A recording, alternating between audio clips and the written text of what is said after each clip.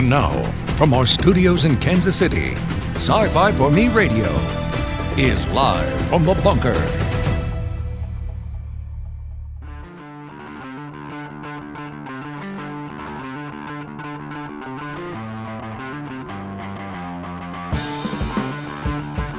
All right, here we go.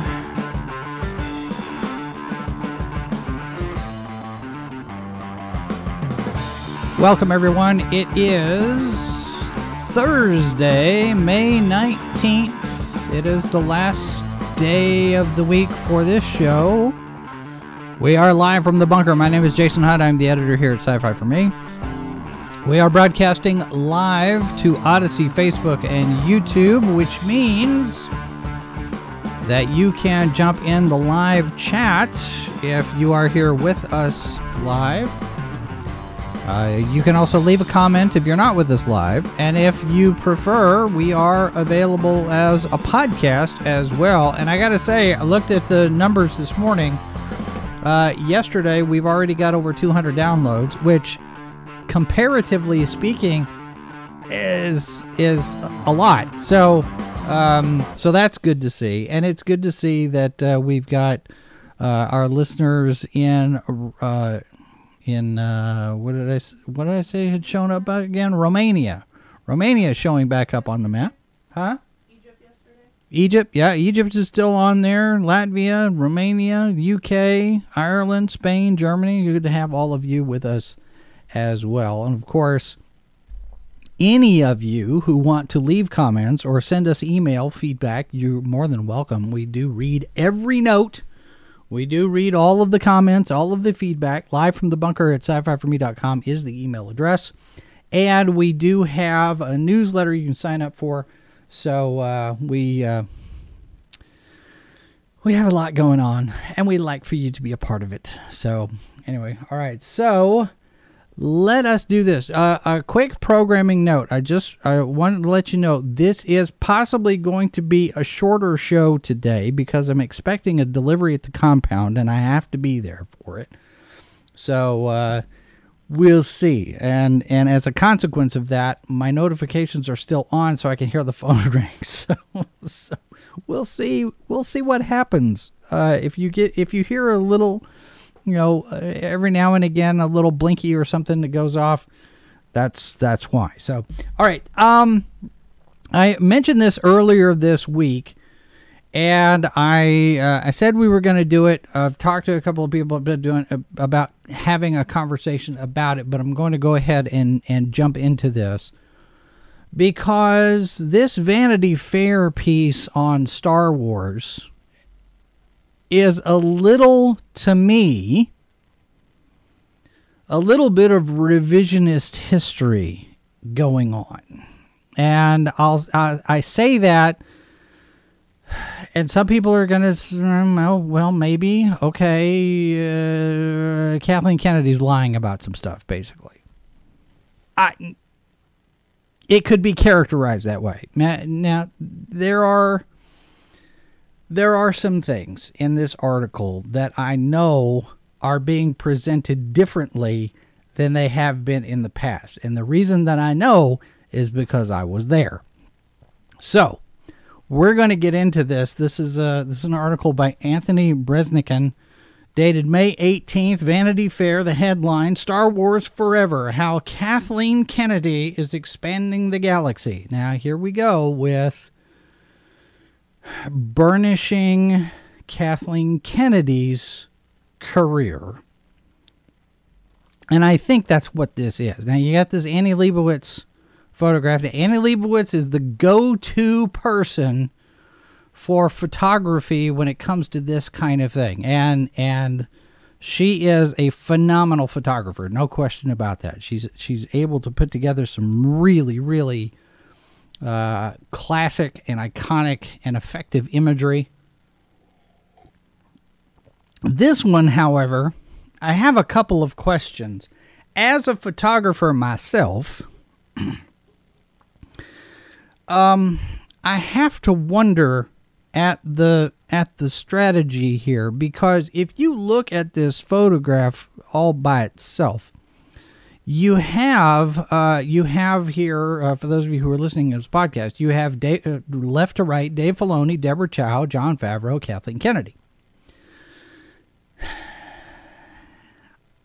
I'll get back to the look on Dave Filoni's face here in a minute. But for some reason, Annie Leibovitz has Deborah Chow and Kathleen Kennedy both looking out of frame, while at the same time, Favreau and Filoni are looking directly at the camera. This is what we call addressing the camera. When you face the lens, you're addressing the camera. And I don't understand the motivation behind putting Deborah Chow's eye line off to the left and Kathleen Kennedy's eye line off to the right. They're looking at something else besides the camera. Where Filoni and Favreau are looking directly at the lens. They're looking at us. And a lot of times when you do something like this, it's there's an emotional connection component to this. When you have somebody who's looking directly at the camera, and we see this with podcasting and with the YouTube videos and all these other different things, where if we're looking at the camera, if we're addressing the camera, I'm talking into the camera lens, I'm talking to you. There's more of a connection here because I'm looking at you. We're making eye contact-ish, right? Whereas, if I'm over here and I'm looking off this direction and I'm looking over here and I'm looking over here and I'm looking over here, I'm looking over all these 6 different ways from Sunday directions, there's less of a connection. And it feels like, just looking at this photograph, it feels like Kathleen Kennedy especially doesn't want to be there. And Minnie makes a point. Deborah Chow looks uncomfortable. I would be uncomfortable too if I was sitting on that kind of a chair, the arm of that chair, because there's nothing there except for this metal rod. Okay. It is a weird pose.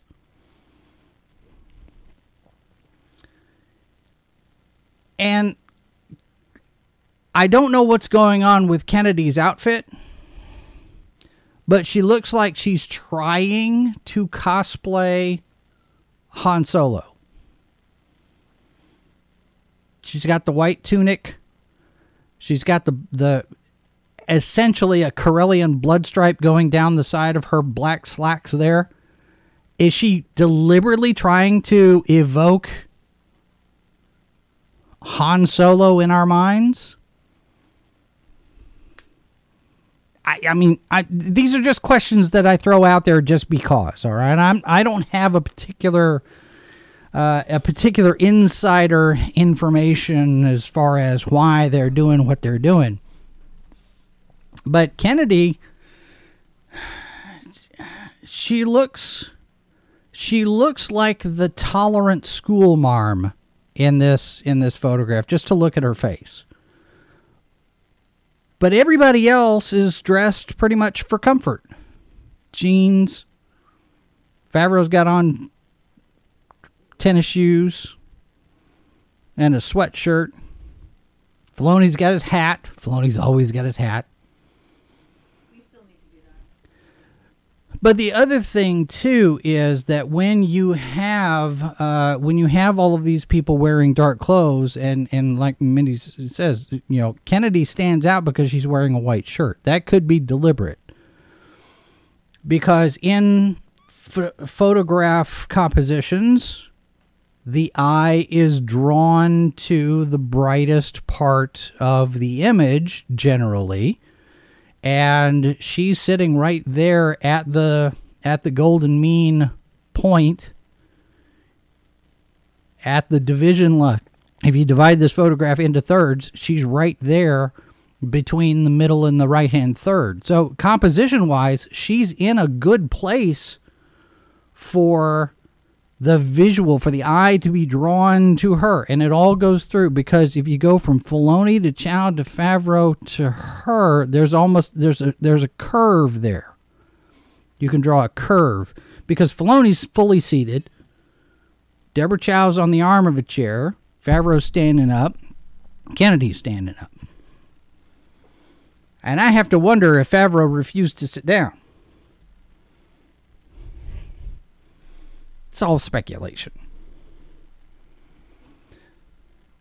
So, let's get into the meat of the article here, because it is an interesting article, and it says some things. It says some things that are not consistent with things that what were said before. Dave says, I don't see the need for the mixing cart camera right. Should have been cropped out. Well, I mean, it's a working set. You're looking at all of the gizmos, because you talk, they're into volume. They're talking technology, and it's cool looking stuff. I've done this kind of thing too, where you throw some props and you throw some different things in to make the shot look cool. And visually it balances out what's going on in the background behind Filoni, because visual weight is something too. So it gives depth into the photograph. It gives layering and all of those things. So there's reasons for it to be there. Or it could just very well be that it was there and we make it part of the thing because we can't move it. Who knows? All right, so getting into the article here. Kathleen Kennedy's job is to focus on the past, present, and future all at once. Speaking to Vanity Fair for our latest cover story, Star Wars: The Rebellion will be televised, Kennedy discussed the lessons learned during her now decade-long tenure as Lucasfilm's president. Can you believe it's been 10 years? Can you believe it's been 10 years since all of this started? On the one hand, it doesn't feel like it's been that long. On the other hand, it feels like it's been much longer than that. 10 years. All right. So, decade-long tenure as Lucasfilm's president, and expressed enthusiasm about both the new filmmaking technologies they've developed and the new stories on the galaxy's horizon. The producer turned executive has a filmography that includes not just Raiders of the Lost Ark, E.T. the Extraterrestrial, Jurassic Park, Back to the Future, and The Sixth Sense, but also dozens of other crowd pleasers and Oscar nominees. Still, she remains eager to explore other worlds. Managing both the galaxy's legacy and destiny would be a test for anyone, especially in an era when TV and movies are blurring. Capturing an audience is harder than ever, and success means giving fans what they desperately crave while also taking them to places they've never even considered.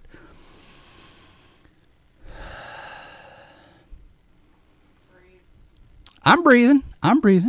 All right, so we get into this. I'm not going to get through. We're not going to go through all of the video stuff that's included in part of this. So the first question out of the gate in this article from Anthony Bresnikan. Don't contact any of these people, by the way. Don't find them on socials.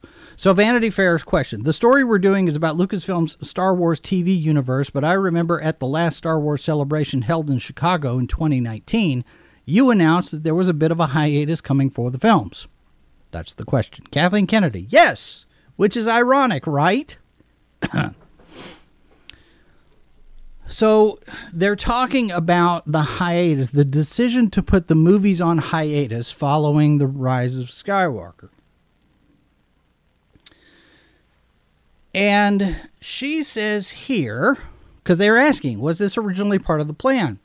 And she says, it really had more to do with recognizing that we were drawing to a close on the saga that George had created and that we were moving into the future of storytelling in the Star Wars universe. We all recognized, every single one of us inside of Lucasfilm, that this was a new chapter for the company and that we needed to all work together to create the architecture for where we were going. Simultaneous to us taking a hiatus, Bob Iger changed the strategy of the Walt Disney Company to shift focus towards streaming. At the time, they didn't even know what the streaming service was going to be called. That's how new the idea was. Okay.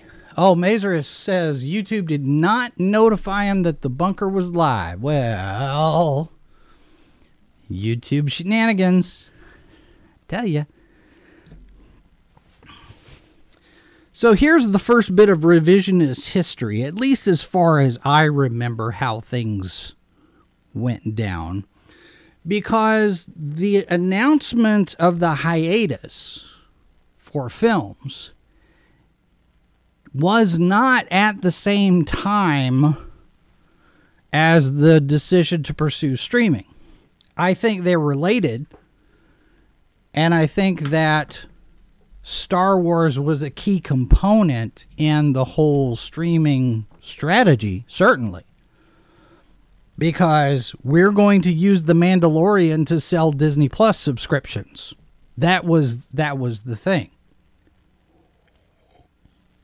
I think there's a couple of things that were going on at the time. And I will admit, I'm old. I've slept. It's been many moons since all of this went down. So it is entirely possible that I'm remembering some of this wrong. With that caveat in place, this is not how it happened.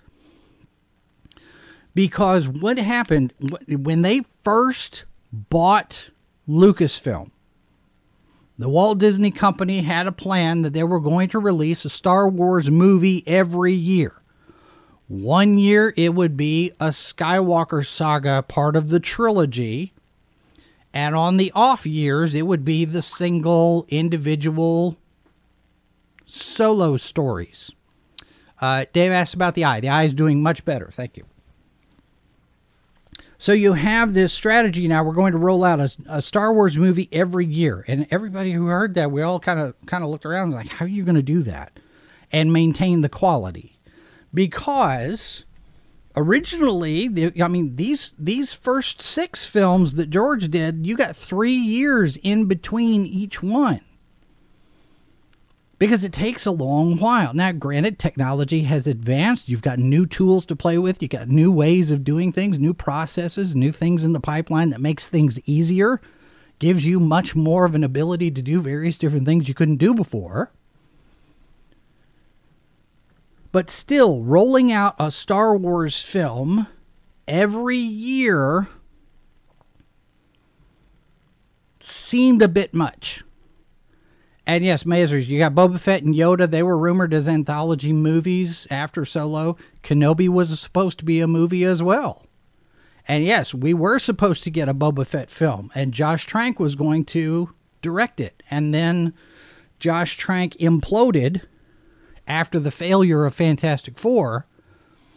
And James Mangold was going to come back in and do the Boba Fett movie, and suddenly the Boba Fett thing fell apart completely, and Mangold moved over to Indiana Jones 5, which has taken years to get to the point where now I think principal photography is done, finally. And all of this, this is all besides the fact of the pandemic and the lockdowns and everything else. This is all before all of that. The Yoda movie, I think, was probably just speculative. I don't think that there was any plans to do a Yoda movie because it's antithetical to everything that George had done about Yoda. Yoda was the mystery. We don't tell anybody about where he's from, what his species is, no details. And Filoni, for the most part, has honored that, has fought for that, and we get into this in the article. There was discussion along those lines with regard to the child. We'll get to that in a minute. But this strategy of one Star Wars movie every year seemed untenable. Now, a lot of us outside the industry looking in still had the idea that this was a bad plan. And those of us who have been part of the film industry, like me, I'd look at this and say, that's a bad idea because you're going to rush through production of all of these things. You're going to make shortcuts. You're going to make mistakes.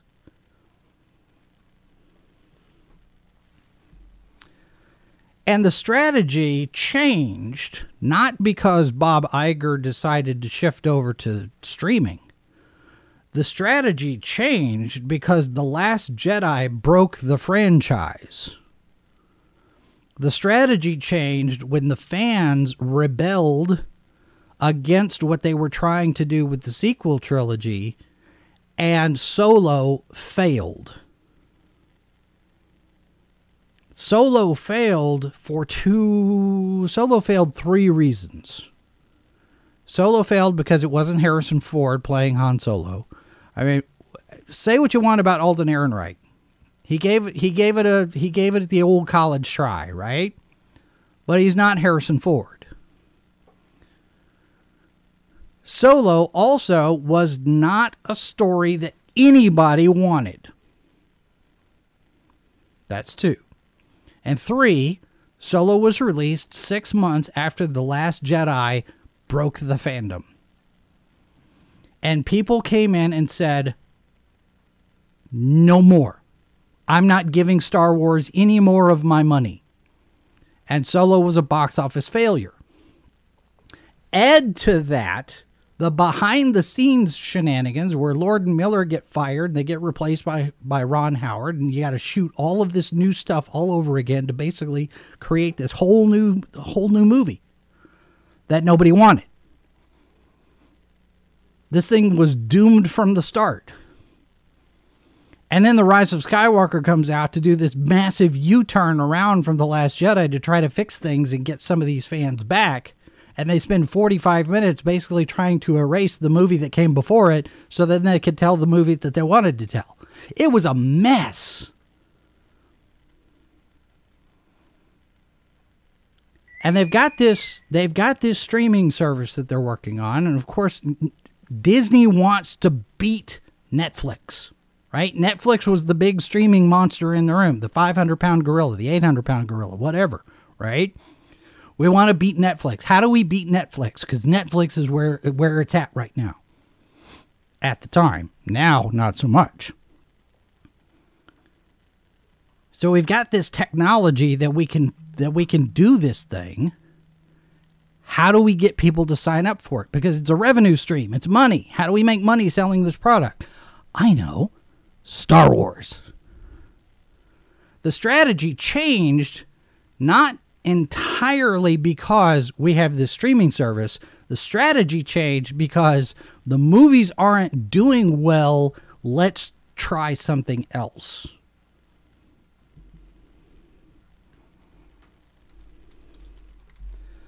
Now, continuing from the article, Kennedy says, what's unique about Star Wars is that we're one story, basically. George was always dealing with episodes. Ironically, he was serializing his storytelling. There's nothing ironic about that. That was the plan from the beginning.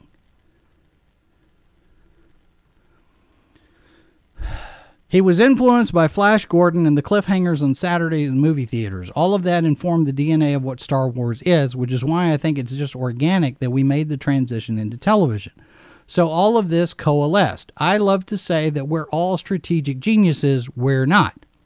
At least he's truthful about that.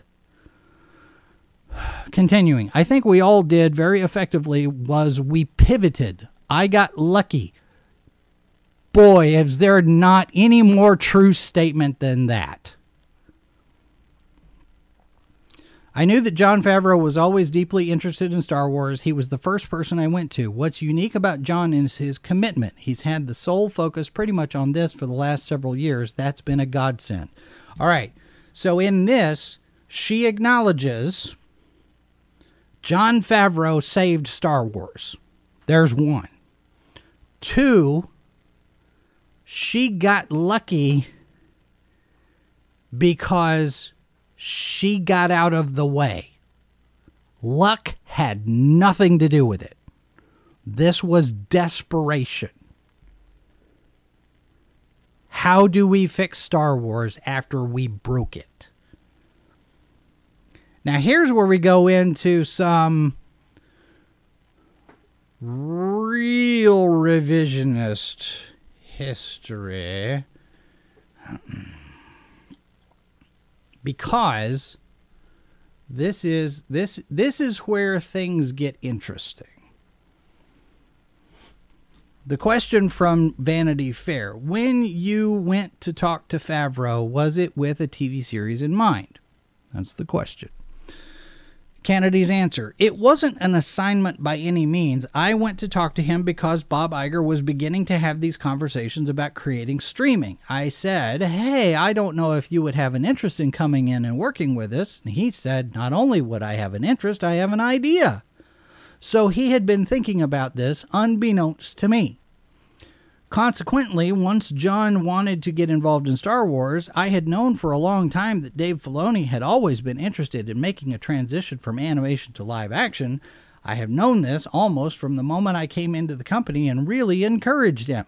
I tried to create opportunities for him to come over to London, to be on the sets, to talk to our directors, to get a sense of what that transition might look and feel like. So I said to Favreau, you need to sit down with Dave. Not because I thought that Dave was going to immediately jump in and start directing, but because I knew that Dave would be a huge, huge added bonus to John's vision. So Kathy Kennedy is claiming credit for connecting Dave Filoni and Jon Favreau. Now, we've seen photographs, and there's been acknowledgement that Dave Filoni was on the set of The Last Jedi as part of his apprenticeship, let's say. And look, Last Jedi story aside, if you're part of Star Wars, if you're part of Lucasfilm and you want to learn how to direct live action, then you go where the live action project is currently in production. And at the time, that was The Last Jedi. Where else is he going to go? Because there weren't any TV shows in production. He's an animation guy. The animation stuff is a completely different process in terms of what you're directing. Lucasfilm didn't have any other projects for him to go and observe, so it makes sense that you send him to The Last Jedi because that's the work that was being done. Whether he learns the right lessons from somebody like Rian Johnson, that's a completely different thing. But a lot of people wanted to make this out to be that Dave Filoni and Rian Johnson were some kind of peas in a pod type of thing, and this was proof that Filoni was going to go woke just like everybody else. Jumping to conclusions there, folks. Just because, and we see this with the cancel culture, just because you see a photograph of somebody standing next to somebody doesn't necessarily mean that they're associated with each other, or that they agree with each other, or that they have the same goals as each other. Just keep that in mind, because it's thing. Now, I say that Kathy Kennedy is lying, and I'll tell you why I say that after this. Stand by. Broadcasting from a device built by a teenage genius using leftover parts from an erector set. This is Sci-Fi for Me Radio. The concept of flying cars is just a terrible, terrible idea. Yeah. It is a disastrous idea. People can't drive on a level, flat surface, let alone, it's... Trust me, this is one of those things where you want Khan to be thinking two-dimensionally. The H2O Podcast, Monday night at 8, only on Sci-Fi for Me TV. Good Morning Multiverse, Saturday morning at 11, 10 Central, only on Sci-Fi for Me TV.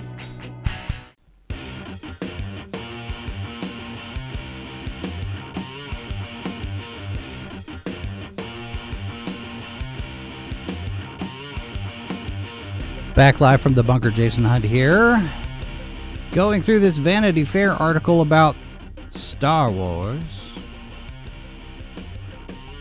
So Kathleen Kennedy tells Vanity Fair that she's the one that put Jon Favreau and Dave Filoni together prior to developing The Mandalorian. This is not, to my knowledge, not the way it went down. At least it's not the way it's been presented in the past. Let me say it that way. That's maybe safer. I want to take you back to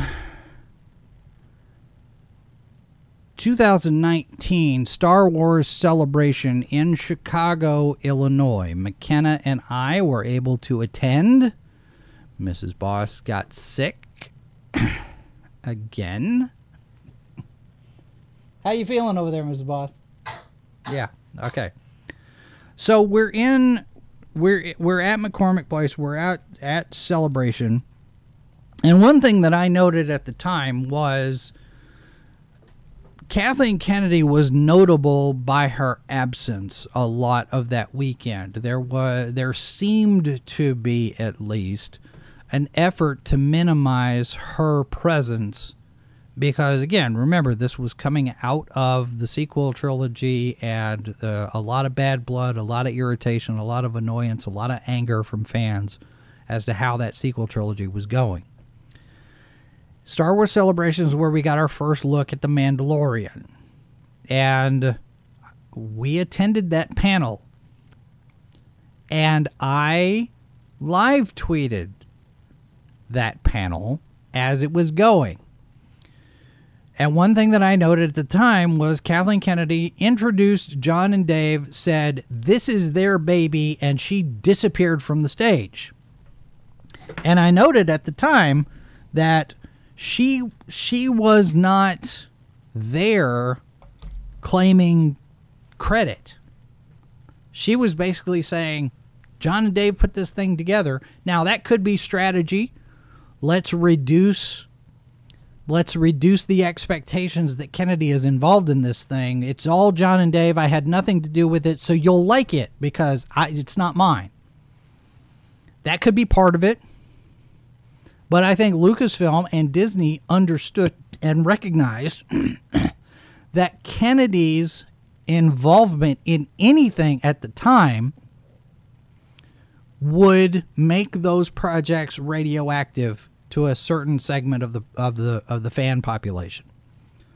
So what we do is we reduce at least the perception that Kathleen Kennedy is involved in The Mandalorian. And that strategy worked because everybody gives it a chance and hey, we all like The Mandalorian, right? This feels like Star Wars. It feels like, and again, this goes back to Jon Favreau and Dave Filoni have saved Star Wars. Well, there's still a question as to whether or not Star Wars has been saved because mistakes continue to get made. But I want to take you back to the panel on The Mandalorian.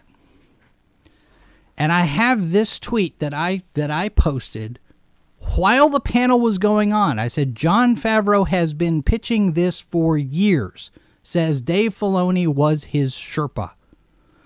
Now, that's in 2019. Now, what you have to remember is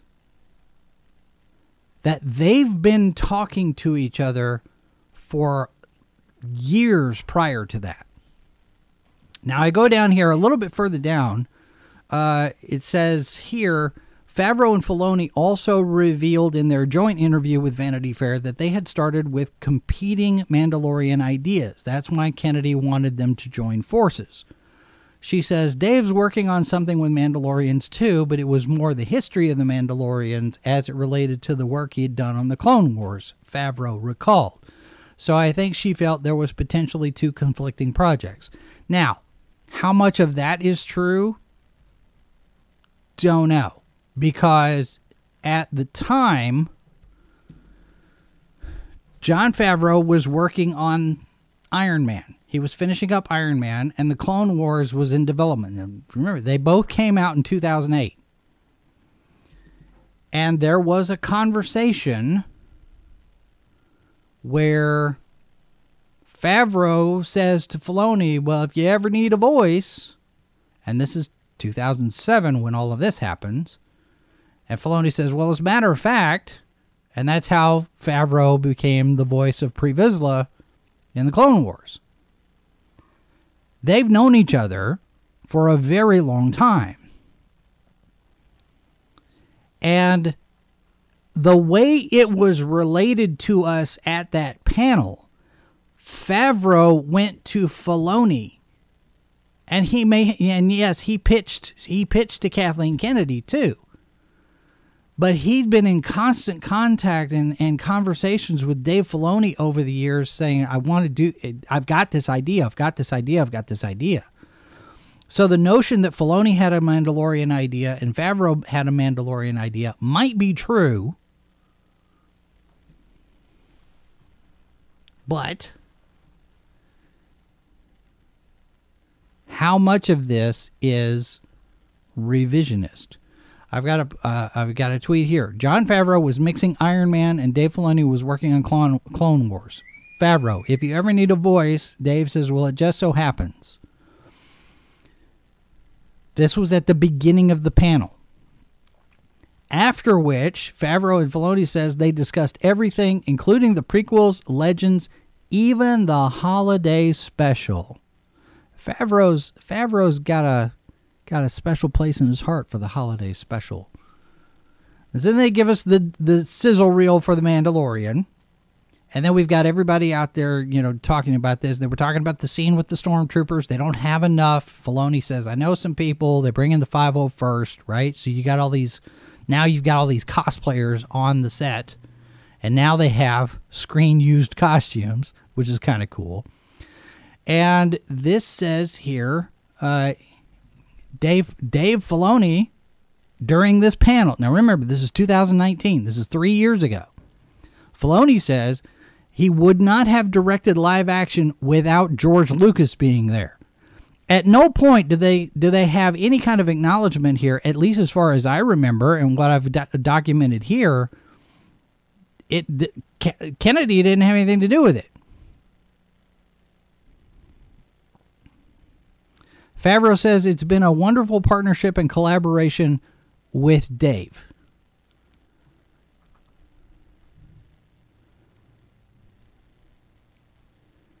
And at the time, we were talking about Filoni, Favreau, possibly Kevin Feige, because there was rumors swirling around that Kathy Kennedy was on her way out. Well, who's going to be the next president of Lucasfilm?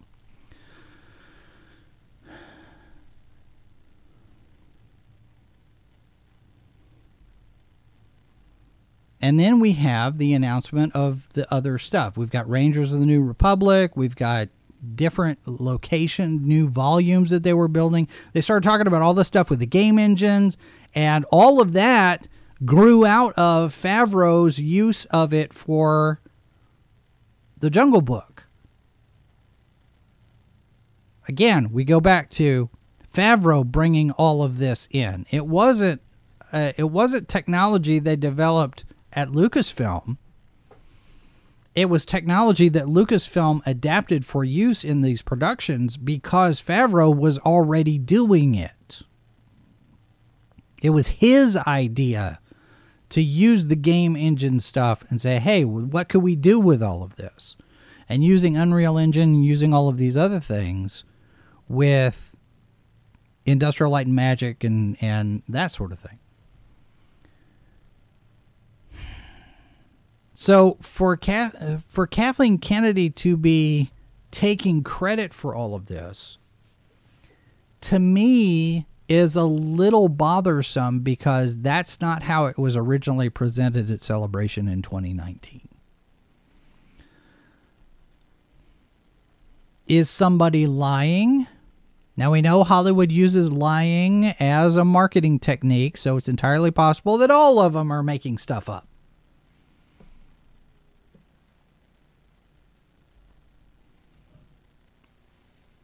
But if I had to flip a coin, if I had to choose between the two, I would say that this presentation of events is probably a little bit less genuine than the actual events, how they came to be, maybe. I don't know. Cam1138, I see you there in the chat. Good to see you dropping in. And what about? I see you there too. Sci-Fi Snob says, Kenobi might be the last chance to save the franchise. Maybe. Because there are some things, here. Now, I want to skip a little bit on to the TV side, because they were talking about the whole Baby Yoda concept and all of that, and that's been covered to death. I'm going to get back into that a little bit. However, I do want to go into the different thoughts when it comes into casting, because this is telling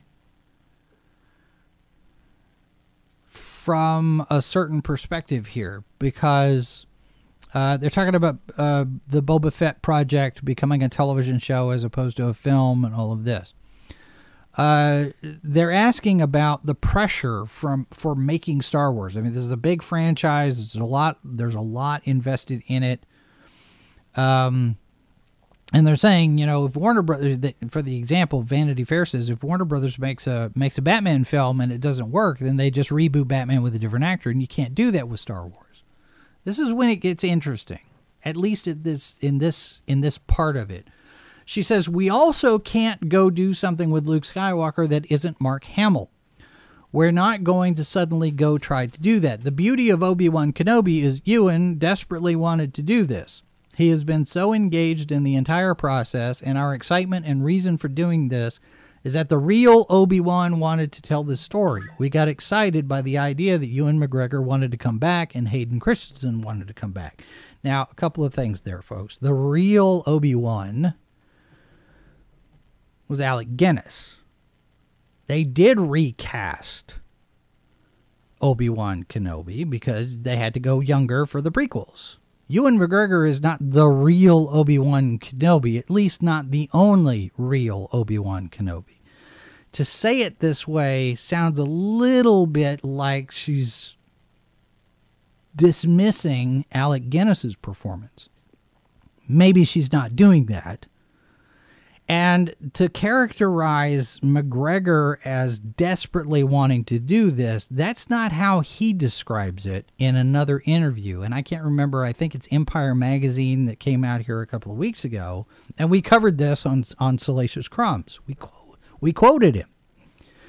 Over the years, people have been asking him if he was going to come back. There was the question, right? Everybody, and he's like, yeah, it'd be fun to do. It'd be fun to come back. And then he got the phone call from Michelle Rejwan saying, are you serious? Do you really want to do this? Would you really consider it? So all of this time where Ewan McGregor has been desperately wanting to come back, he's just been saying, yeah, it'd be fun to do. It'd be fun to keep going. And say, I don't see that as him being desperate to return to the character. Because when Michelle Rejwan calls him and says, do you mean it? That indicates to me that nobody knows that he really means it. He could just be saying that. Be nice for the cameras, be nice for the interviews. Oh yeah, it'd be fun to come back. Sure, why not? Yeah, why? Yeah, okay. But now it becomes a real thing when Lucasfilm calls him and says, do you really want to do this? Would you seriously consider it? Now the ball gets rolling. Now the wheels get turning. And originally, like we know, this was supposed to be a movie. And then the movies imploded. But this leads to Solo. And the question here from Vanity Fair, I don't want to put you in an awkward spot. Yes, we're very understanding of our interview subject. But this was an understanding you've come to that was developed from Solo. I don't want to trash Alden. I think he did a good job. But the idea that you can't really replace Luke Skywalker, was that something you learned from that movie, or how would you put it? So Kathy says, I think back, and Solo was one of the first ideas that came up with when the company was sold. One of the first people I went to was Larry Kasdan. Larry and I have known each other forever. He was so excited to tell that story. We genuinely believed at the time it was a good idea. I'm going to take her at her word to a point. Because here's a couple of things. And this goes back to my discussion of prequels the other day. We're all on these prequel. Every show is getting a prequel. The reason for that is if you go to a prequel and you go to a younger version of the character, you get a new actor who's cheaper and possibly will stay in that character for longer than a year or two or a movie or two or three. It's just like over in Marvel. You get Marvel, you sign up to play a character in the Marvel Cinematic Universe, you're locked in for years with commitments to all of these different projects. You know, it's not just one and done and see ya. Star Wars is the same kind of thing. And if we're doing prequels, we get younger people who don't cost as much. And then we can build a new fandom around these new characters, and we can go exploring and make money off of this new stuff that we've developed rather than dip into the Skywalker well all the time. On the surface, it's not a bad idea because you do need to expand the franchise. You do need to explore this universe with other characters in addition to Luke, Han, and Leia. Because Luke Skywalker and Han Solo are not like James Bond. You can't just recast the character. It's not like Doctor Who, where you have an in-show canon explanation why you have somebody else playing this character. So what we have here is Kennedy acknowledging that Solo ended up being not quite what they expected. And she says here, there should be moments along the way when you learn things. That may have certainly been a learning moment. Some people have talked about how, well, maybe Solo should have been a TV show. But even doing Solo as a TV show without Harrison Ford as Han Solo, it's the same thinking. Maybe I should have recognized this before. Yeah. We would never make Indiana Jones without Harrison Ford. Having just finished the 5th movie, I can tell you there wasn't a day I wasn't on set where I wasn't like, yes, this is Indiana Jones. Now, a couple of things you can pull away from that. Chris Pratt is not going to play Indiana Jones.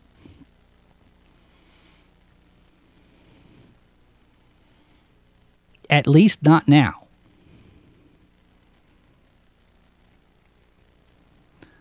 But the other thing is, if it was a mistake to put, Alden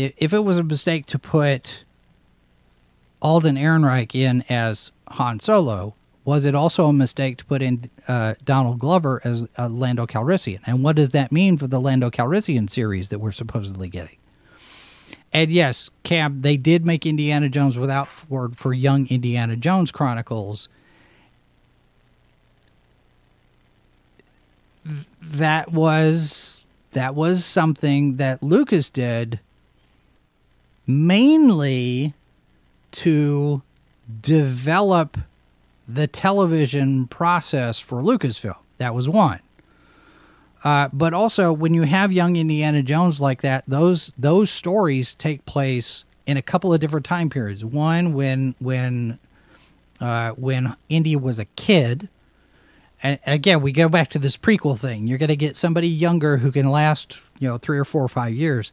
And then you get Sean Patrick Flannery as Indiana Jones in his 20s.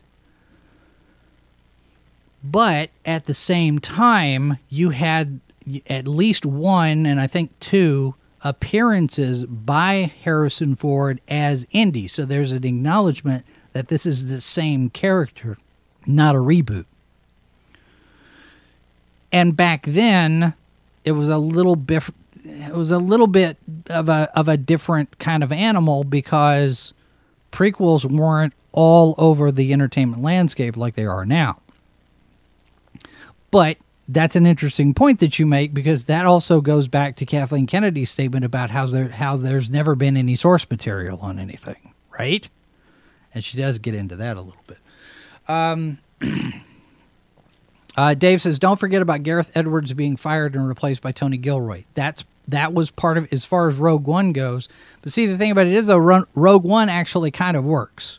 And I know some people say that there's plot holes and there's some structure things there, but Rogue One is one of the few Disney Star Wars films that actually kind of holds together. It at least entertains. But when you get Tony Gilroy calling who is it played, Diego Luna, to tell him his idea for the Cassian Andor prequel, I don't have a whole lot of confidence in that. Because refugees and imperialist governments and all of that as part of the conversation, I don't have a whole lot of faith in Andor being anything other than a political screed of some sort. We're going to get preached at in that series. So that's a factor. Now, in this article, just talking about, Harrison Ford is the only one who can play Indiana Jones. Thank you. He's also the only one really for fans who could play Han Solo. Ehrenreich gave it the old college try, like I've said. I mean, Ehrenreich did okay, but this was a completely unnecessary film. And maybe it would have worked better as a TV show. Maybe it would have performed better if it had been released 6 months later than it was, because it was released 6 months after The Last Jedi, and you have to acknowledge that that's a factor. The failure of Solo, not necessarily because of Solo itself.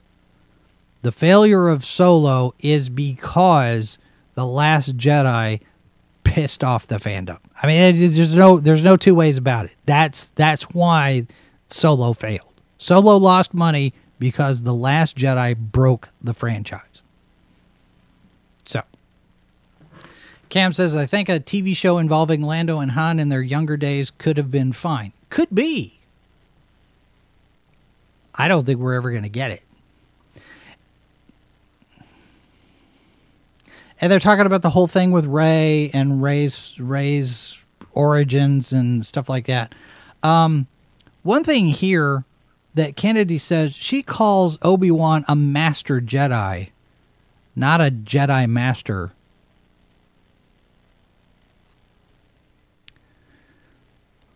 I'm going to let that pass, but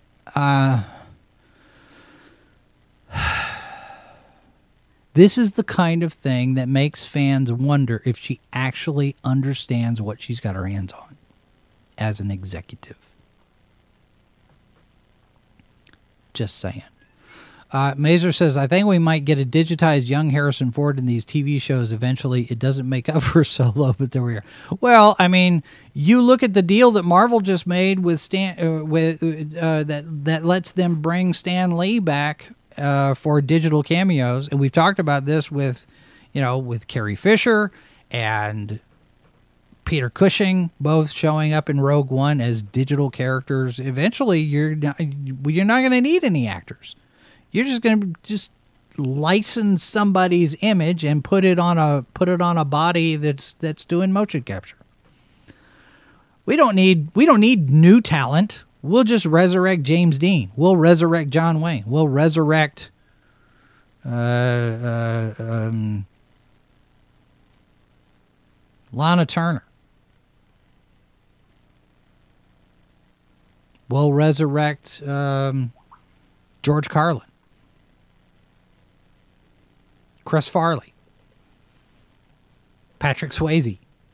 We'll just license their images and we'll create new stuff out of whole cloth and it'll all be fake. Right? So we've got the Acolyte. Kathleen Kennedy acknowledges that it doesn't have anything to do with what Dave and John are doing. So if that fails or succeeds, it will be on its own merits, and it won't have anything to do with what Favreau and Filoni are doing, which is telling. And it will be a good basis for comparison that you can sit there and say, okay, well, Favreau and Filoni stuff is doing X. Acolyte did green. It doesn't work. We don't get any more. And okay, the High Republic is a test bed. They're experimenting with stories. They want to expand beyond the Skywalker saga, which is all well and good. Perfectly fine if you want to do that. There are plenty of novels in the old extended universe that go beyond that. Peripherally, at least. There's some Han Solo stuff. There's some Lando Calrissian stuff. There's stuff that's peripherally on the edge of the Skywalker saga, but they don't have anything to do with Skywalker saga. You got Tales from Jabba's Palace. You got the bounty hunter stuff. So there is some of that exists, and yes, it's all source material. But she does say this. They say, because they ask her, they say, is publishing the test kitchen for some of these new eras, talking about the High Republic, and she says it is. That's something we put into motion about 5 years ago because we don't have the benefit of just pulling a book off the shelf. Again, she's going back to this idea that there wasn't any material they could pull from for stories. And I've talked about this before. If you have all of this stuff, these books and comic books and everything, which is outside, quote unquote, outside of canon. And a case can be made that the extended universe was canon based on things that Lucas said, things that Lucasfilm said, but you could also make the argument that it was outside of canon because of things that Lucas said and things that Lucasfilm said. So, it's up for debate. If you want to consider it canon, then okay. And to Kathy Kennedy's point about not having source material, I take it to mean that you can't just adapt one of the books, because the books in the extended universe were all of a piece. It was all of this longer narrative that if you have this one book that you take and you try to adapt it, then you're either going to end up changing a bunch of stuff, or you're going to have to spend a lot of time explaining stuff that nobody's seen before, because how many people have read the books? So a direct, straight-up adaptation of anything in the extended universe would be a challenge. I get that. The way she's saying it, however, when she says there's no source material, people understandably are going to deride her for that, because the way she's saying it makes her sound like an idiot. Now, as we've seen, they're picking and choosing and cherry-picking the elements from those stories to create new stories that are canon. Thrawn and that sort of thing. But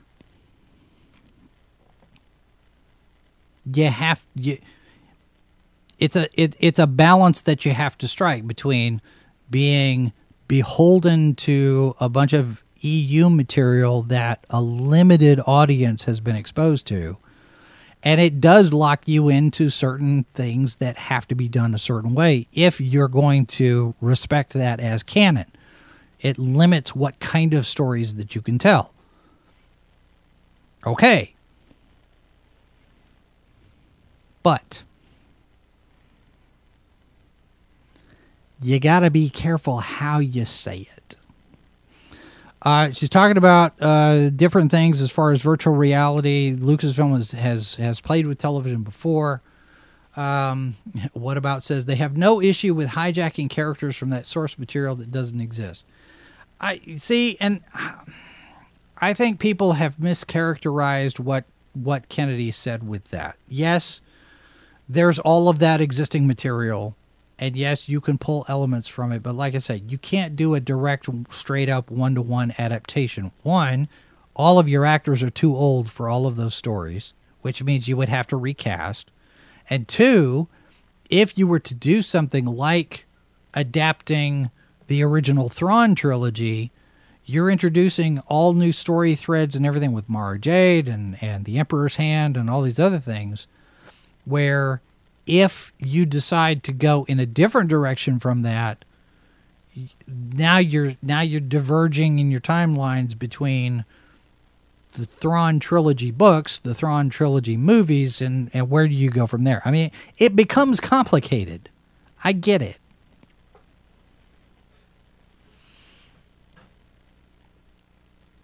But this article does a lot to try to establish Kathleen Kennedy as the voice of reason, as the one who's managing all of the... Here, we're learning as we go, and we're developing new ideas, and we're coming up with things better. We're doing it better than we did before, and all this, and still burnish her reputation. And somebody up in the thread mentioned Cameron Pasha. I have been in correspondence with Cameron. He is in the middle of writing some various different projects that he's working on, so he's kind of backed away a little bit from being on YouTube so much in order to concentrate on doing that. So I don't think we're going to be able to get Cameron on here for a while to talk about this article. He may do something over on his Patreon, and I do encourage people to go check that out. But it goes back to something that he did say a while back. On her way out, Kathleen Kennedy is going to get recognized and is going to get all these awards and all these pats on the back and all of this stuff. This could be part of that. Let's shore up her reputation. Let's make sure that she doesn't go out on a downer.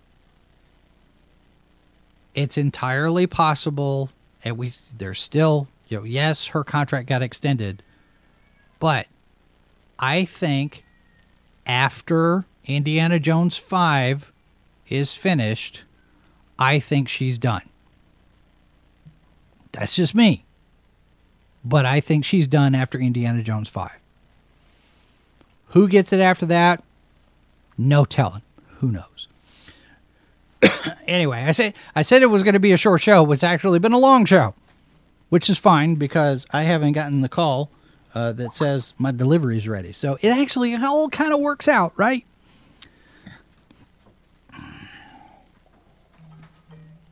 I do encourage people to go take a look at this past Monday's H2O podcast, where we talked about stories that are grounded in reality. Actually applying real world physics to some of these stories can be a little problematic and such. By the way, just in case anybody's keeping track, Disney stock right now sitting at $103.56 per share. I tell you, it could dip below 100. It could dip below 100. It hasn't yet, but it could. I don't know. Dave, thanks very much for those kind words there.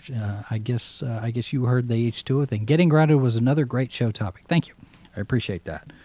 It's one of those things where we come up with these topics, we come up with these discussions. We're like, well, is anybody going to be interested in this? And it's nice to know that people respond to that. We are kicking around an idea. I've yet to hear back from Tim, but we've got an idea for Monday that should be pretty fun for those who are aware of a certain particular German low-budget filmmaker who's got an affinity for boxing.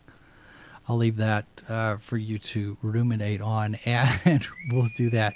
Also, don't forget, coming up on Saturday, we have Good Morning Multiverse at 11 a.m. Eastern, 10 Central. We've got the week's headlines, science fiction, fantasy, horror, comic books, video games, and Comic-Con updates, and the weather, all that Saturday morning. So hopefully you join us for that.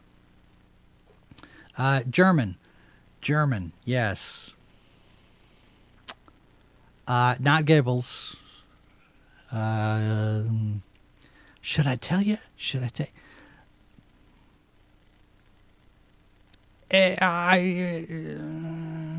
He has directed a number of very low budget, some would say garbage tier, low budget films. A lot of them adaptations of video games.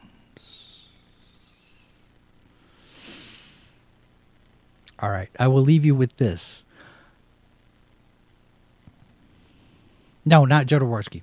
Jodorowsky's not German.